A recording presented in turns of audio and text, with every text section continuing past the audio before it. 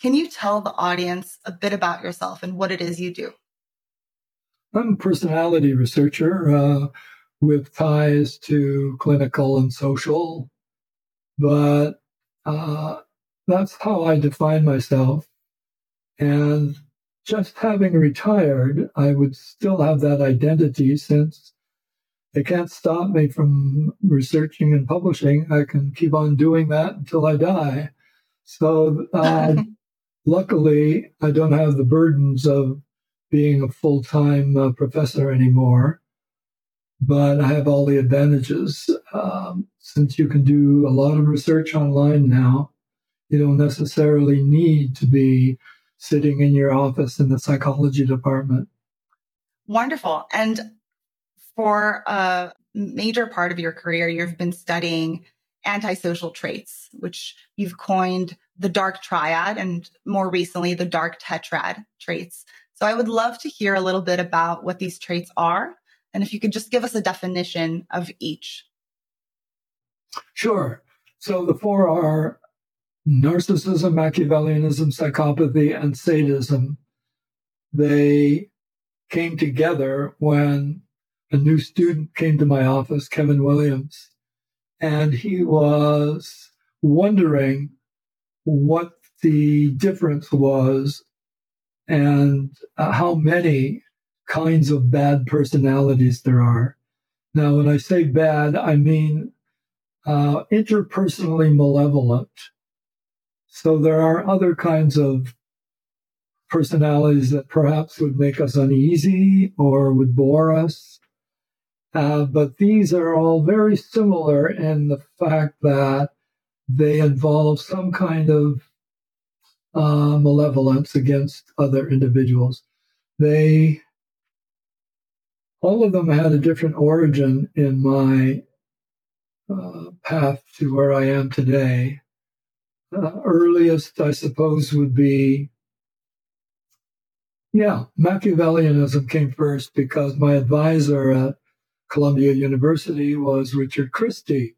And he's the guy who invented the notion of Machiavellianism as a personality trait. He was very And just clever. for people who don't know what Machiavellianism is and why it's called Machiavellianism, can you tell us what the origin of it is? Yeah, I suppose it's almost become a common English word now, but it's more or less synonymous with manipulative. So Machiavellians are individuals who manipulate others to get what they want from other people. And so let me move on to the others before I start contrasting them. But the narcissist Sure. is the one that everybody knows because we all know people who are self-aggrandizing, self-promoting. They want attention all the time, and they exaggerate their positive qualities. Then we can move on to psychopathy, which is the impulsive reward seeker. So although everyone has temptations, if you can imagine you could not control those temptations, then you'd live like a psychopath. That is, grab and run, and in particular, not care about whether you hurt other people. And that contrasts with sadism. The sadist is the individual who goes out of their way. They'll do extra work just to get an opportunity to hurt other people. So that's a good contrast with psychopathy, that in our books is a person who doesn't care if they hurt other people, but they don't go out of their way to look for opportunities like the sadist does. And a lot of debate, a lot of points of view on whether they overlap too much. Are they really the same at the root? But we hold that they're different. So there you have the narcissist, the self-aggrandizer, the Machiavellian, the manipulator, the psychopath, the impulsive reward seeker, and the sadist who works hard to find opportunities to hurt other people. All of these things can be controlled by a strong impulse control. But at the heart of it, we think all of them have in common callousness, which is the word we use for lack of empathy. And each in their own way, they find a way to take advantage of the fact that they aren't impaired by our normal tendency to have some empathy for others.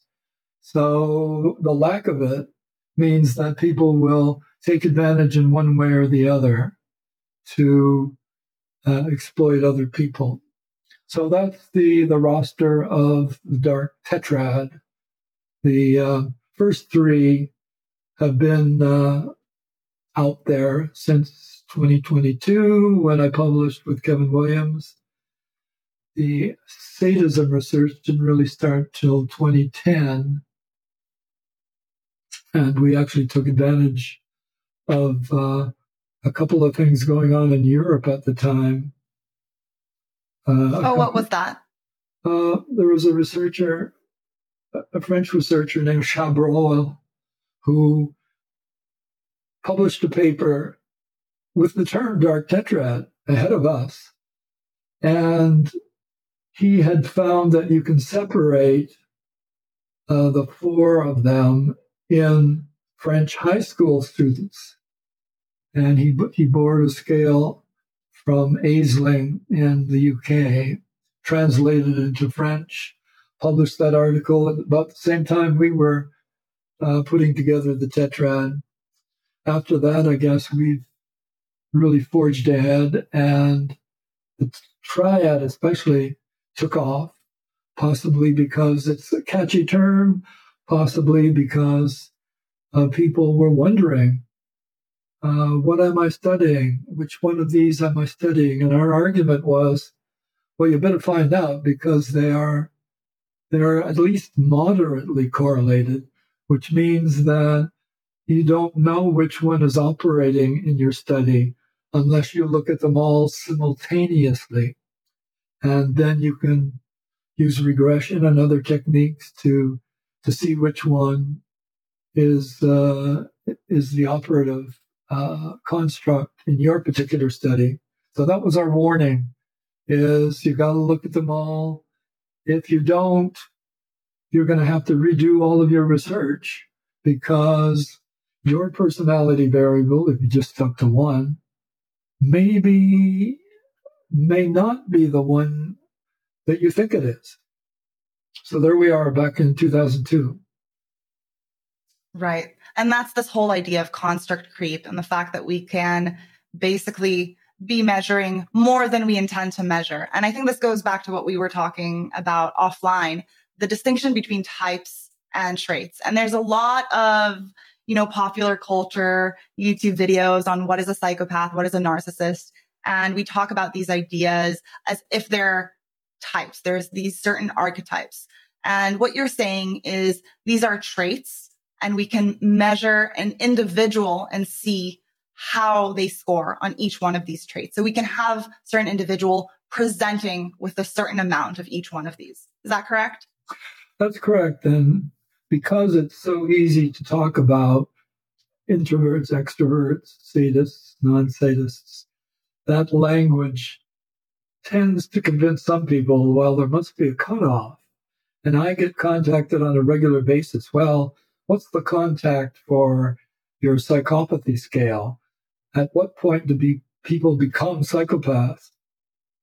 And I've always believed that personality traits operate on a continuum. So it's a matter of degree in comparison to other individuals, because it's not like the old clinical idea of you either have the diagnosis or you don't. That's right. Yeah. Of course, borrowed from medicine. You've got the mumps or you don't have the mumps.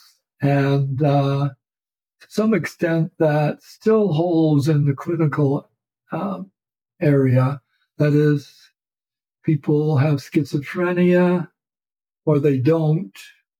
There's some argument that really should be treated as a category.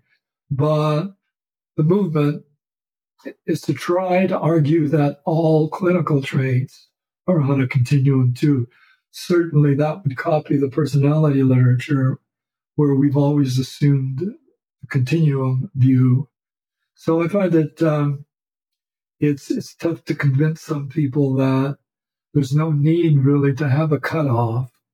You can use comparisons with control groups, with norms, and learn everything you need to learn about a particular construct without saying, well, gosh, if you have to have a cutoff, well, maybe 2 standard deviations above the mean or something like that. Some people need to have that kind of conception before they're able to even think about these traits.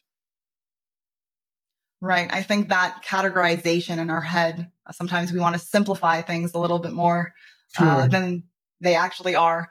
How prevalent would you say these traits are in the population? Well, again, it's hard to have prevalence. If you have a continuum, it's going to be right. The clinical traits. I think Bob Hare estimated 1 to 2% of individuals meet his clinical criteria for psychopathy. Whereas it's difficult for any of the dark tetrad traits to be even considered to be considered that way. So I say we've all got a little bit of these traits. Some people have more than others. I understand. So these traits manifest a bit more in men, right? Because they do very much negatively correlate with agreeableness. And we know that men, on average, are more disagreeable than women. But I am really interested in knowing, how do these traits manifest differently in men and women? Because there still are women who do present with these traits. Do they present in different ways than men do? Well, that's been a challenging question for quite a while for us. In one way, it's pretty simple. That is, men score higher on all of the dark traits that we've looked at. And we have really been going out of our way to try to find an angle where women are showing the darkness too. The closest that people have come to it recently is the work by Tracy Viancourt and Aaron Buckles, among others, trying to look at the mean girls and see exactly what is it they do so that they are labeled mean girls. And there are a set of behaviors such as spreading gossip that seems to be more common among females than among males. And so the notion of social relational aggression is a term that's being thrown around recently. And those researchers, among others, have been trying to develop scales that show women scoring higher than men, because up till now it's really been a complete failure in the sense that despite the stereotype, oh yeah, women can be mean too, that it's tough to get a measurement instrument that will verify that. Right. Women do opt for much subtler ways of aggression, right? They're not going to use physical aggression most of the time. It's going to be behind the scenes, social reputation destruction, gossip, as you said. And I'm sure these are much more difficult to gauge in these kinds of measures, especially when you add this whole social desirability component. And women do want to present themselves as more agreeable, even if they do exercise in these mean girl habits. Yeah, so I hope something comes out of that research, because in a way it seems just too simple to label males as the bad guys, and they're the only ones who wreak destruction in society. So that's on the agenda. Right. So speaking of, these more subtle ways of aggressing towards others, I think this whole phenomena of online trolling we have this new way of aggressing towards people, being malevolent towards others, hurting people that doesn't require physical aggression. It doesn't require being present in the same room. But we see this phenomena and it's very prevalent. So can you tell us a little bit about your research on trolling and everyday sadism, as you like to coin it? My introduction of that particular construct and its addition to the dark triad was triggered by a couple of observations at my university. And in the 1990s, people were still playing arcade games. That may be before your time, but these big machines were located in a room at the university. And absolutely. I loved Dance Dance Revolution. That was my arcade game. Oh, yeah. Not quite sadistic, but right. Well, I still got a chance to enjoy the arcades. Yeah, that's good exercise too. But when I tried to keep an eye on which games were the most popular, and I noticed one day that all the machines were empty except for one, and there was a crowd around that one game. Went over to see what was happening on it. It was called Mortal Kombat. And oh, yes. so I was watching to see what it was about, and I saw two people fighting. One guy's head was lopped off, and the blood was gushing all over the screen, and people were cheering loudly. And the other machines, the old popular ones, Mario Brothers, they're all being ignored compared to this one. So why would that be? The second episode for me was a repeat episode, I guess, was watching hockey games. And hockey games are considered to be Canada's national game, and yet we're supposed to be a kinder and gentler version of Americans. But in terms of hockey, the crowds love to see fighting. They will cheer for goals and your team is winning. Yeah, that's great. But the fun happens when the fights start and your goon player pummels the face of the goon of the other team until they both look like hamburger. And the cheers of the crowd, they're just drooling in ecstasy to watch this until one player perhaps falls to the ground, starts twitching. The crowd falls to a hush.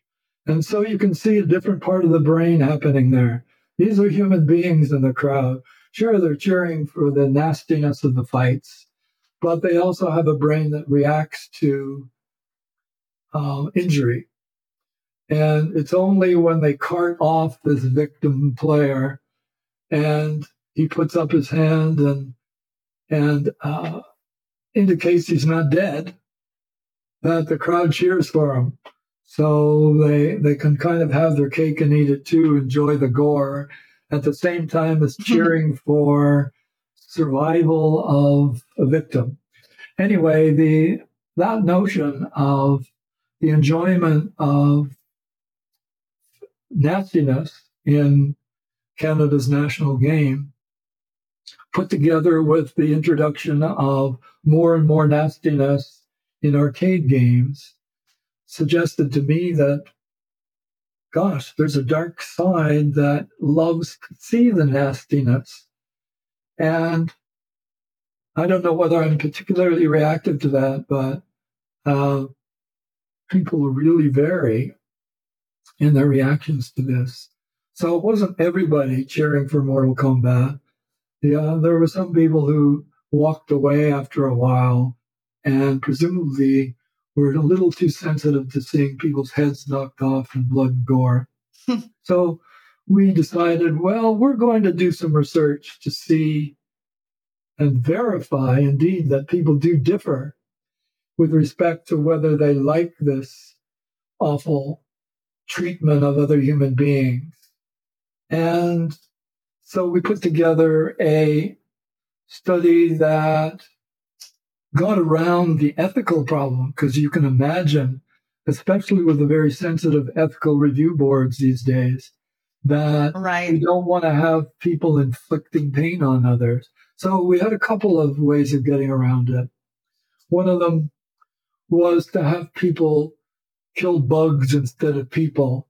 Now, we tried to anthropomorphize these bugs by giving them cute little names like Muffin and Ike.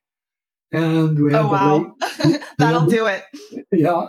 We had these labels on them as if they were little people. And they were asked to pour these bugs one at a time into the killing machine and press the top of the machine until they could hear the crunching sound. And it was actually just coffee beans being crunched. But they thought they were crunching little animals.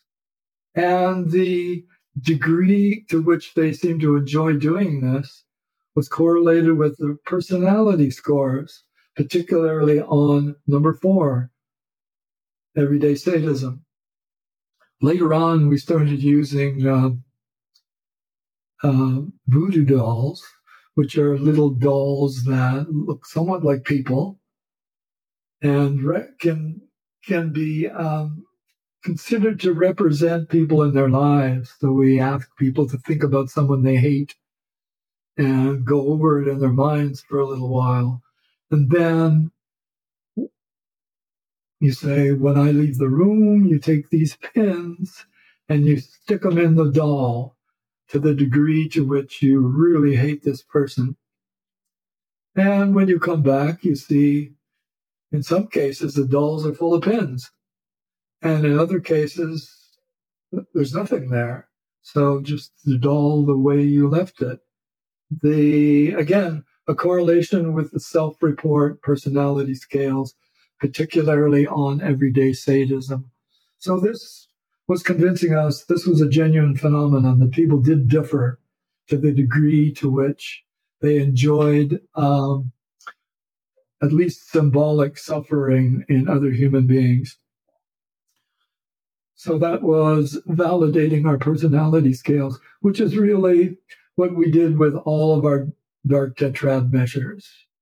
And in a sense, right, understanding that what you are measuring is actually real, that you're seeing it in manifest in other ways.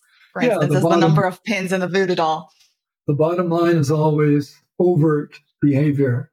And if you can show that people differ in overt behavior, and show that it connects with the personality scales, then you're starting to convince people, okay, you've got something here. So that's the story of the development of our interest in doing everyday sadism research. But it took a lot of thinking and indirect methods to show the link between what people do in real life and what they say about themselves on the personality scales. Right. I think this is such an important point, because beyond all of these antisocial traits that we are more familiar with, the psychopaths and the narcissists, there is this component of actually having pleasure from seeing somebody else suffer or making somebody else suffer. That pleasure component. And, as we know, the shows today that are the most popular are very, very sadistic shows. For instance, Game of Thrones, which now there's a sequel, something about dragons. I don't remember what it's called, which has even upped the ante even more. It's even more violent and bloody, and we enjoy it. And, we look at practices such as the gladiators back in the day, and we like to think, wow, people back then were so awful, but we would never enjoy something like that. But that thrill does exist, and obviously to a certain degree in all of us. And I think it's important to make the distinction, when we're talking about everyday sadism, the difference maybe between a proper psychopath, as we like to think about them, is there any remorse at the end of it? What is the tolerance? Is there any, reaction after seeing as you said, the hockey player, completely fall flat? after the crowd cheered for the fight, people were kind of appalled by the fact that they went unconscious. But people who are more psychopathic would not care very much. That wouldn't bother them. So there is that distinction, but still we can see that, in the general population, we do have these phenomena of everyday sadism and just enjoying seeing other people suffer. Where do you think that comes from? If you had to, think about why we enjoy these things, is it pure Schadenfreude and just we're happy that we're not suffering and somebody else is? How do you explain this to yourself? Yeah, well, according to evolutionary principles, it all boils down to mating success. If you don't get your genes into the gene pool, then there will be no sign that you were ever on Earth, and your behaviors will not be carried on to your offspring. But one can more easily see the evolutionary success of narcissists, who are very confident people,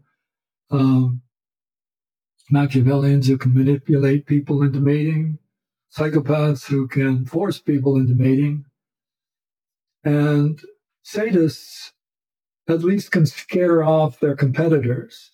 And that's half the battle, because there's going to be a lot of competition for mating.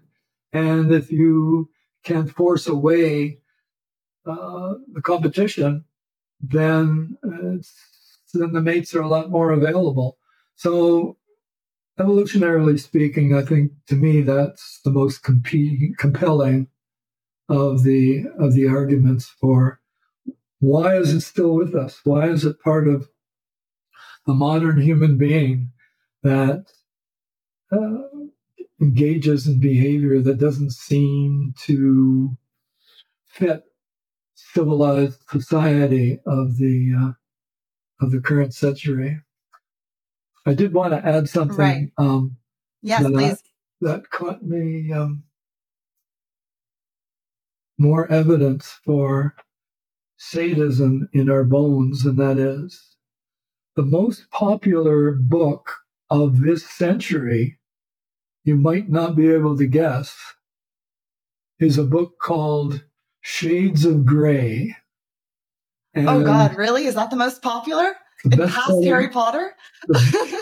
Just ahead of the Potter books and oh wow, The Hobbit and those. But it's very interesting because it's really a romance novel, and men don't read romance novels. Only women do. That's a bit of a generalization, but it certainly cuts down on the ability to sell books if only one sex is buying them. So here you have book that really engages people, especially women, in thinking about a sadistic activity, really attracts their attention. It's probably a pretty complicated dynamic of what's going on, but it seems that partly fear, partly projection of their own thoughts, and what do you call them? Hidden vices that women may have that aren't ordinarily expressed, but they feel it and they find it particularly fascinating. So there's something to pursue there in terms of sex differences and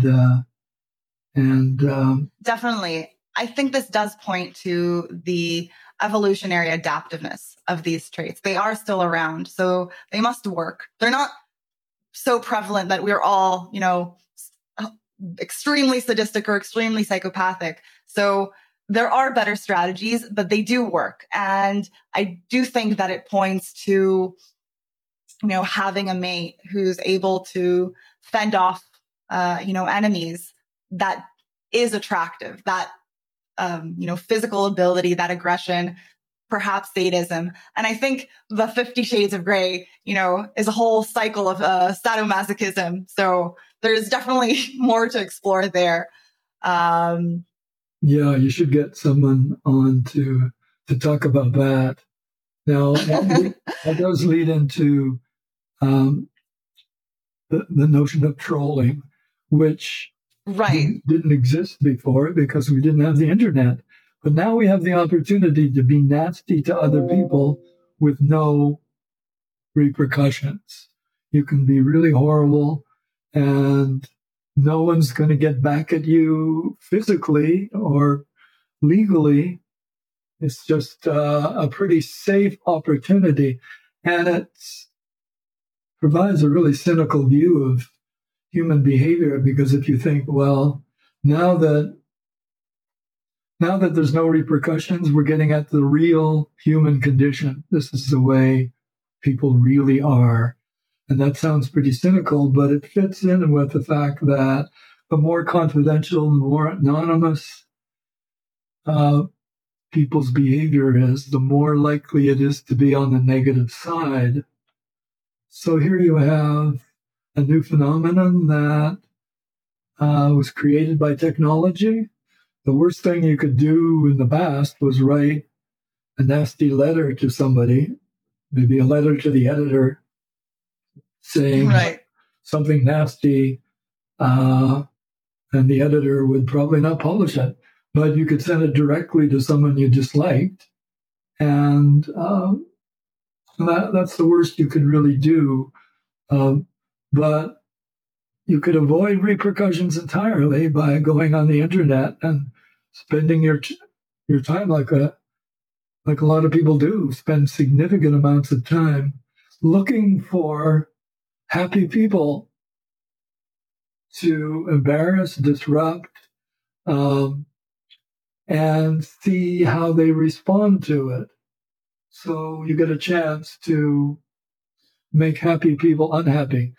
Well, you can go through the internet and find interest groups from almost anything, whether it's a vegetable growers group or whether it's the Justin Bieber fan group. And you can say nasty things to them, saying they're all idiots and stupid. And when we ask people, why do you do this stuff online? Why would you engage in trolling behavior? And they said, we like it. And so our first paper was trolls say... trolls just want to have fun. That's it. Isn't that it? Trolls right. Just want to Brilliant title. I borrowed from an old song. It used to be Girls Just Want to Have Fun. Cyndi Lauper. Right, very good. And so that kind of captured our findings, which were surprising in a way. We thought maybe vengeance or something of that sort would be the number one explanation for why people are on there, spending their valuable time making other people unhappy. And it goes on and on with other kinds of internet opportunities. It's brought into being a whole variety of different ways in which you can disrupt other people who are going about their daily lives and making them more unhappy to your benefit because you love it.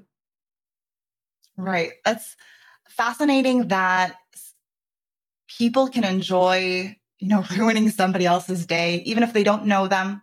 It's not vengeance, as you said. It's not someone has wronged me, so I want to wrong them back. It's pure sadism, enjoying somebody else, suffering, hurting somebody else's feelings. And, this anonymity piece, I think, is so important. One of the things that I definitely have observed, and I wonder what you think about this. I think the same phenomena that you see on the internet, you will see in big cities, right? Such as New York. That aggression, that being mean to someone and not caring, and just for the sake of it, I think that we allow ourselves to bring out that sadistic quality when there's more distance between people. For instance, in New York, there's so many people. You're so anonymous that you can allow yourself. Do you see that as being parallel? Yeah, I lived in New York for quite a few years. I know exactly what you're talking about. And right. this phenomenon really raised a possible explanation of why dark traits are still with us, especially psychopathy. And that is, in New York, you don't bump into people. Now, maybe in small towns you do, and you say, I'm sorry, or whatever. In New York, you don't do that because you're afraid. If you bump into people, they're going to turn around and do something really horrible to you. So you're a little more careful. So the argument there as well, that's why we need psychopaths, to prevent people from misbehaving, especially in large cities like that. It reduces the amount of aggression to some extent, to be afraid of what people are going to do back if you happen to accidentally or otherwise physically aggress. Interesting. I think another point here, looking at trolling and looking at cyberbullying, for instance, and how prevalent that is. And I think it allows this more female version of aggression to express itself. And, once upon a time, a child who was bullied at school could come home and have refuge. And now they're bombarded, 24/7 by mean girls and the like who, sadistically enjoy hurting them. And I think that's another place where we're seeing this very, very much. Have you seen that in your research at all? Have you guys touched upon cyberbullying? I haven't looked specifically at it, but I watched the literature and I see that, the reason why there's increases in suicide and other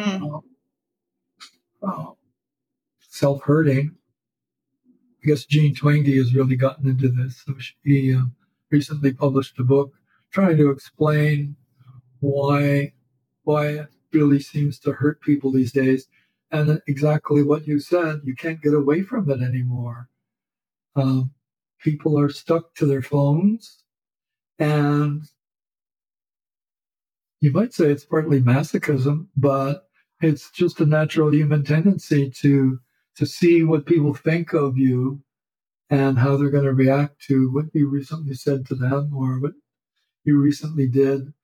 And so if 24 hours a day, your pal, a smartphone, is saying nasty stuff to you, well, suicide isn't far away. Right. I think, it's a question whether people are becoming more sadistic because of technology, or we can just see how sadistic people are now. And it's just allowing us to, see it manifest. So that's definitely a question. Well, Steven Pinker argues in his most recent book that people are actually... the better angels of our nature. That's it, that people have become much nicer over the years. So since the days of bread and circuses in Rome, that there's much less nastiness. I don't even like to talk about the kind of stuff that he relayed in his book, but... I take it you're on the other side of the fence. Well, yeah, I think that we have the opportunity with the internet to show our nasty side, but whether overall people are more sadistic, I can't say. I'll have to leave that up to Steven Pinker.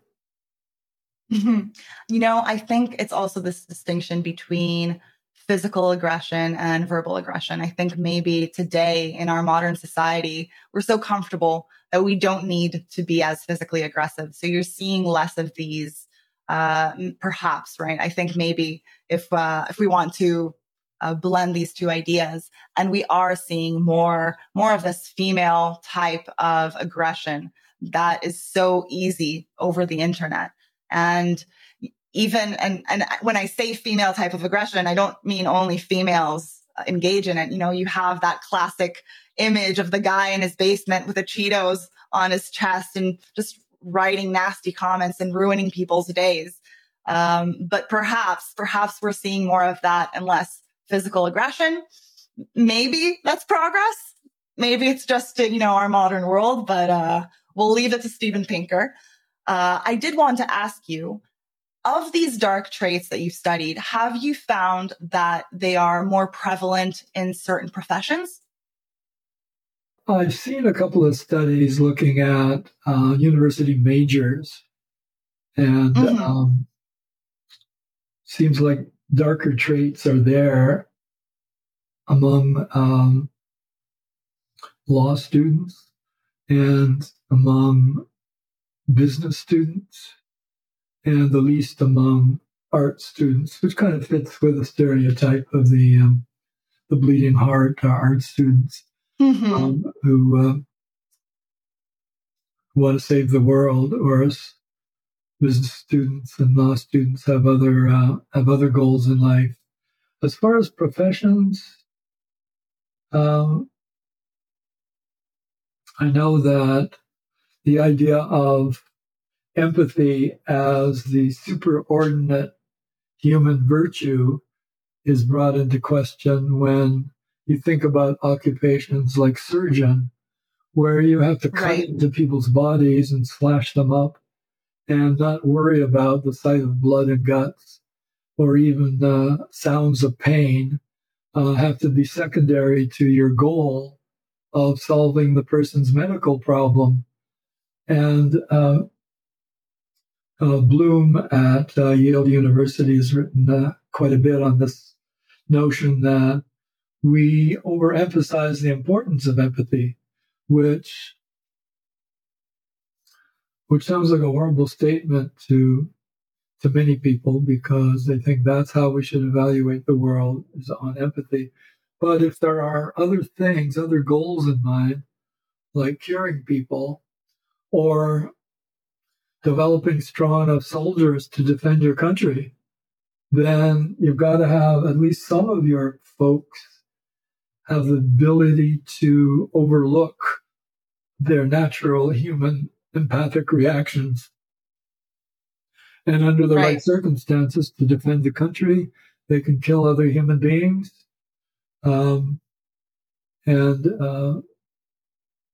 Really the notion that I published a chapter last year on empathy for animals, where human beings show a pretty distinct hierarchy of what animals we empathize with. And it's not all the same. So the argument that of animal advocacy, which is save the animals, doesn't quite work, because we put them in a pretty distinct order of who we want to save and who we care less about. So there's a number of factors that play into that. I think the big four were the animals' assumed intelligence based on observing their behavior. The animal size, for some reason, we have more empathy for bigger animals. And their aesthetic appeal, if they're softer and prettier, then we empathize more with them. And then finally, to a lesser extent, if they're harmful to us, we empathize less. So those factors allow people to share a fairly common hierarchy of empathy. So that notion that empathy isn't everything seems to be taken into consideration in a variety of areas these days. Right. I think that's an important point. And as you said, some people, might not like the sound of that, but we're not saying that empathy isn't important. Obviously it is, but of the virtues, there are other qualities that we do need to survive in this world. And I think in our modern culture, this notion that being nice is everything, and I think is problematic, especially when you talk about, healthy aggression, setting boundaries, being authentic to yourself. It obviously will conflict with being 100% empathic to everyone and to everything. Obviously, in the moment we have, our close ones, we're going to be more empathic towards them. You only have so many resources to give. So I think this point that there are, as you said, certain professions that require less emotional reactivity, special forces units, surgeons, as you said, and the like. I think we in our modern world, we're so divorced from reality that the evolutionary perspective of just remembering what it was like for our ancestors needing to hunt. I think this empathy for animals is definitely irrelevant, because do you have empathy for the animal and do you not eat and feed your family? So obviously we have different qualities and different virtues, and there are contexts and there are hierarchies, and everything has its time and its place. But I think it's really important to look at these nuances and, ground ourselves in a more evolutionary perspective, to say the least. I would like to ask you, a little bit more of a zoom out philosophical question here, because you do research human evil, and there's a lot of, philosophical talk around this topic of good and evil. From your research, from your, reading the literature and being immersed in this work, how do you conceptualize human evil? Well, I never liked the label evil. It just seemed to be too vague and just not realistic enough. That, sure, we usually claim evil when a lot of harm is done, especially motivated harm. You did it on purpose and you hurt a lot of people. But otherwise, to me, it belongs in the realm of philosophy rather than psychology. So even for the concept of sadism, I use the term every day, because rather than saying, well, there's evil people out there, but I'm not one of them. Well, how about thinking about the fact that everyone has some glimpse into at least one of the dark tetrad, and so it's just very human to have a dark side. I could not agree more. I think it's very helpful to think about ourselves as also having a shadow side, also having the capacity to do evil, the capacity to do harm. And I think knowing that we're all descendants of Cain, so to speak, I think it can help us be better people, because we need to watch out for, our capacity to be callous. We all have our moments of callousness. We all might have, sadistic urges. And if our values are not aligned with that, I think it is very, very helpful to understand that we have the potential to do harm and that we choose not to. I think that's a much more sophisticated philosophy. Yeah, you're right. It puts us more in contact with the real world. And to the extent that that's part of our nature. Of course, the old philosophers, psychologists like Freud and Jung, they talked about this as very essential to trying to understand people. So Jung's shadow and Freud's thanatos acknowledged from the get-go that there's a dark side. And that's something that has not been studied enough, the notion that you can be both. Now, human beings, because we have to make decisions about fight or flight, we tend to categorize people into the good people and the bad people, and it tends to generalize so we can organize our lives a little better if we know who the good ones are and who the bad ones are. But if we all have those traits, it becomes a little more complicated. So you can't really deal with life very easily if you think about both sides at once. Though you might say, well, Hitler was atrocious, yeah, and anybody who says otherwise has to be chastised. And so anybody who reports that he was kind to his children, for example, is immediately jumped on. So you can't... Right. Of course, that's the most extreme example.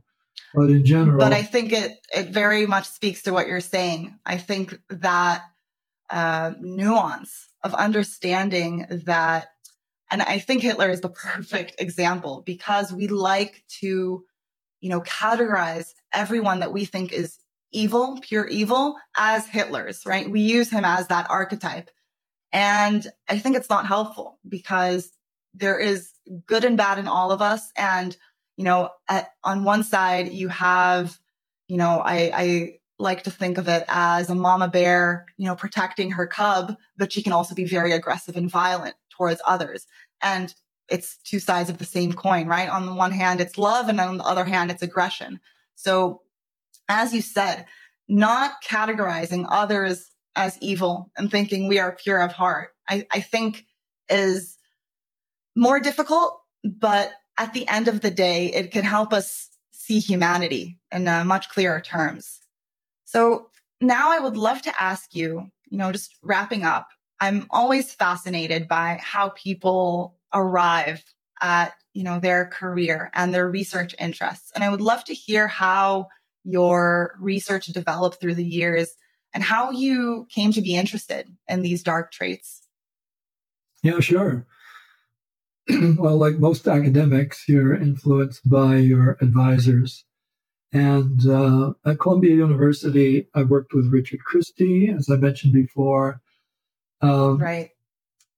I also worked with Harold Sackheim, who studied self-deception, among other things. And self-deception, at least the way we measure it, bears a very close resemblance to narcissism. So people self-deceive in exaggerating their positive traits. So there we had two of the four represented in my grad school experience. When I moved to the University of British Columbia, Bob Hare was just down the hall, and he's really considered the emperor of research in psychopathy. So we collaborated a little bit, but spread my wings.